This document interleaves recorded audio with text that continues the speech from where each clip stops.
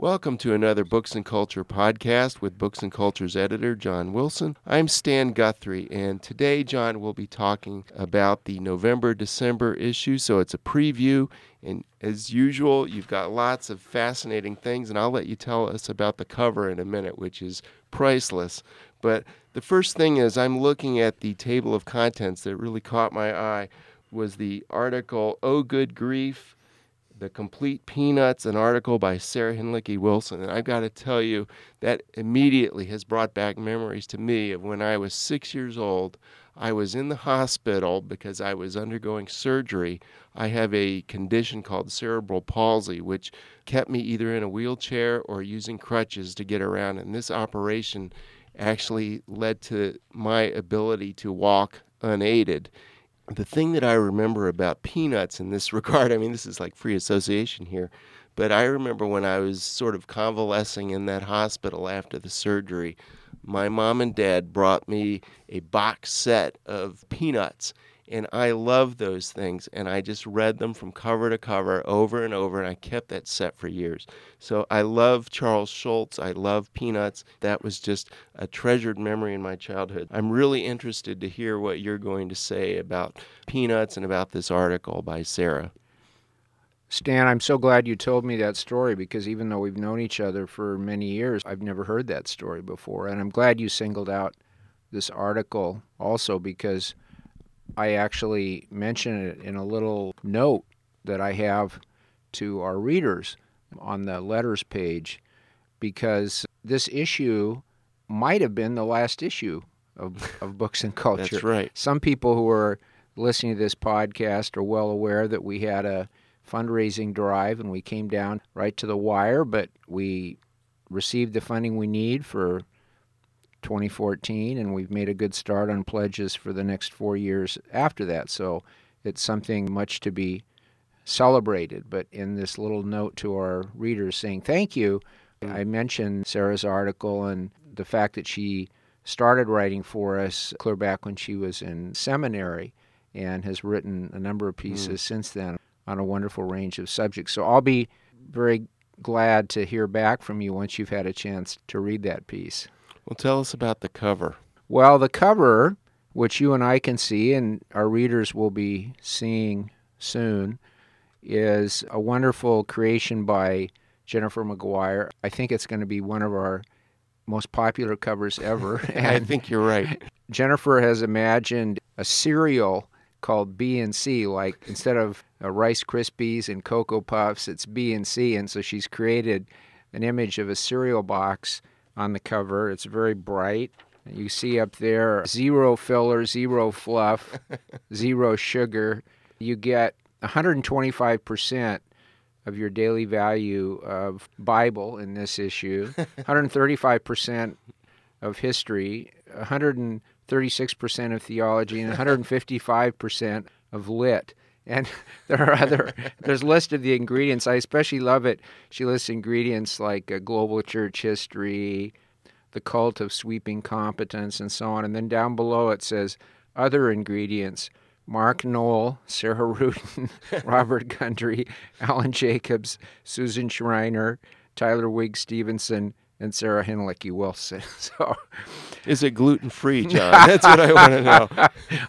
Well, I hope so because my daughter needs gluten-free. So, okay. Well, sometime we have to get Jennifer into the studio and ask her where she comes up with actually, this I stuff. think that's a great idea for a podcast, and I'm going to ask her if she'd be willing to do that because working with her for many years now has just been a tremendous delight. What else is in this issue?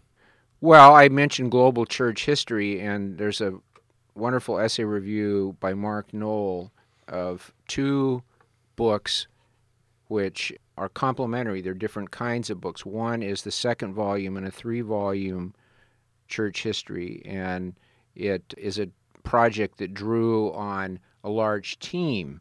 Even though it's written by 2 individuals, they drew on a large team of researchers. And then the other book is a classic single-author book by David Hempton, a terrific historian who's written often for Books and Culture and is now at Harvard. He's an excellent historian, and he's writing about the church in the long 18th century. And what Mark emphasizes is that both these books, while they include some familiar settings and figures and themes, they also look much more widely at what was happening globally with the church. So it's very energizing to see how this story is being retold in a fresh way.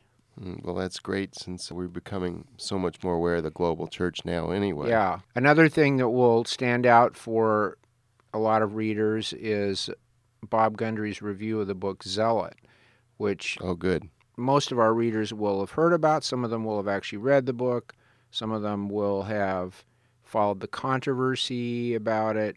And as always, Bob's piece is both extremely well-informed and also witty. Now, Andy Crouch has a new book out that's getting lots of press and notoriety, and you have a review as well. Yes, that book, of all the books I've read so far this year, Andy's book, Playing God, Redeeming the Gift of Power, is one of those that's made the deepest impression on me. And I was delighted to get the writer Tyler Wigg Stevenson, who we did a podcast on a few months ago, and I had wanted to see him in the pages of Books and Culture, and he reviews Andy's book in this issue. Here's another good one, No Apologies by Alan Jacobs. Yes, Alan Jacobs reviewing a fascinating book by Francis Bufford, who's a British writer. He's one of my favorite contemporary British writers. He is completely unpredictable. You don't know what the subject of his next book is going to be. He has a sharp, but sometimes caustic wit. But as the title implies, this is a somewhat unusual exercise in apologetics that is not framed the way that apologetics usually are, and so unapologetic in the sense that he is approaching that task in a different spirit, and also, as he said, because he isn't really sorry that he's defending the faith. And Alan's review is terrific. I also want to make mention of the piece that is featured on the top banner on the cover, Leslie Leyland Field's Are Christian Mothers Human? That actually grew out of an exchange that Leslie and I had on Twitter. And I said, well, it sounds like you have both strong passions about this and you've thought a lot about it. And would you like to write a piece? She's written for us before, of course. I've mentioned to you on several occasions we've talked about how much I value Twitter in many different ways. And here was a case where a conversation that started there has ended up with a piece that I think many of our readers will be interested in. What about the review by David Neff, Jurassic Evangelicalism? That was David's title. I wish I could take credit for that title. He is reviewing a book that you and I also talked about, Greg Thornberry's Recovering Classic Evangelicalism, that's focused on Carl Henry and some other related figures. Given David's role in contemporary evangelicalism, not only as the longtime editor of CT Magazine, but as someone who crossed so many boundaries in the evangelical world, I think having him weigh in on this is great. What about this one, Why Intellectual History Matters? That is a wonderful interview with the historian Susan Schreiner. It's a very refreshing interview, and then it also includes a short look at the span of her work. Anything else you'd like to throw out as a sort of an appetizer for readers?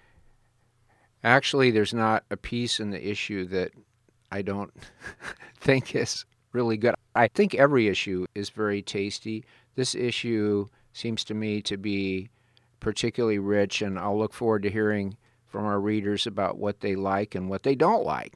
All right, that's the November-December issue of Books and Culture, coming to a newsstand soon. Thanks, Dan. Thank you.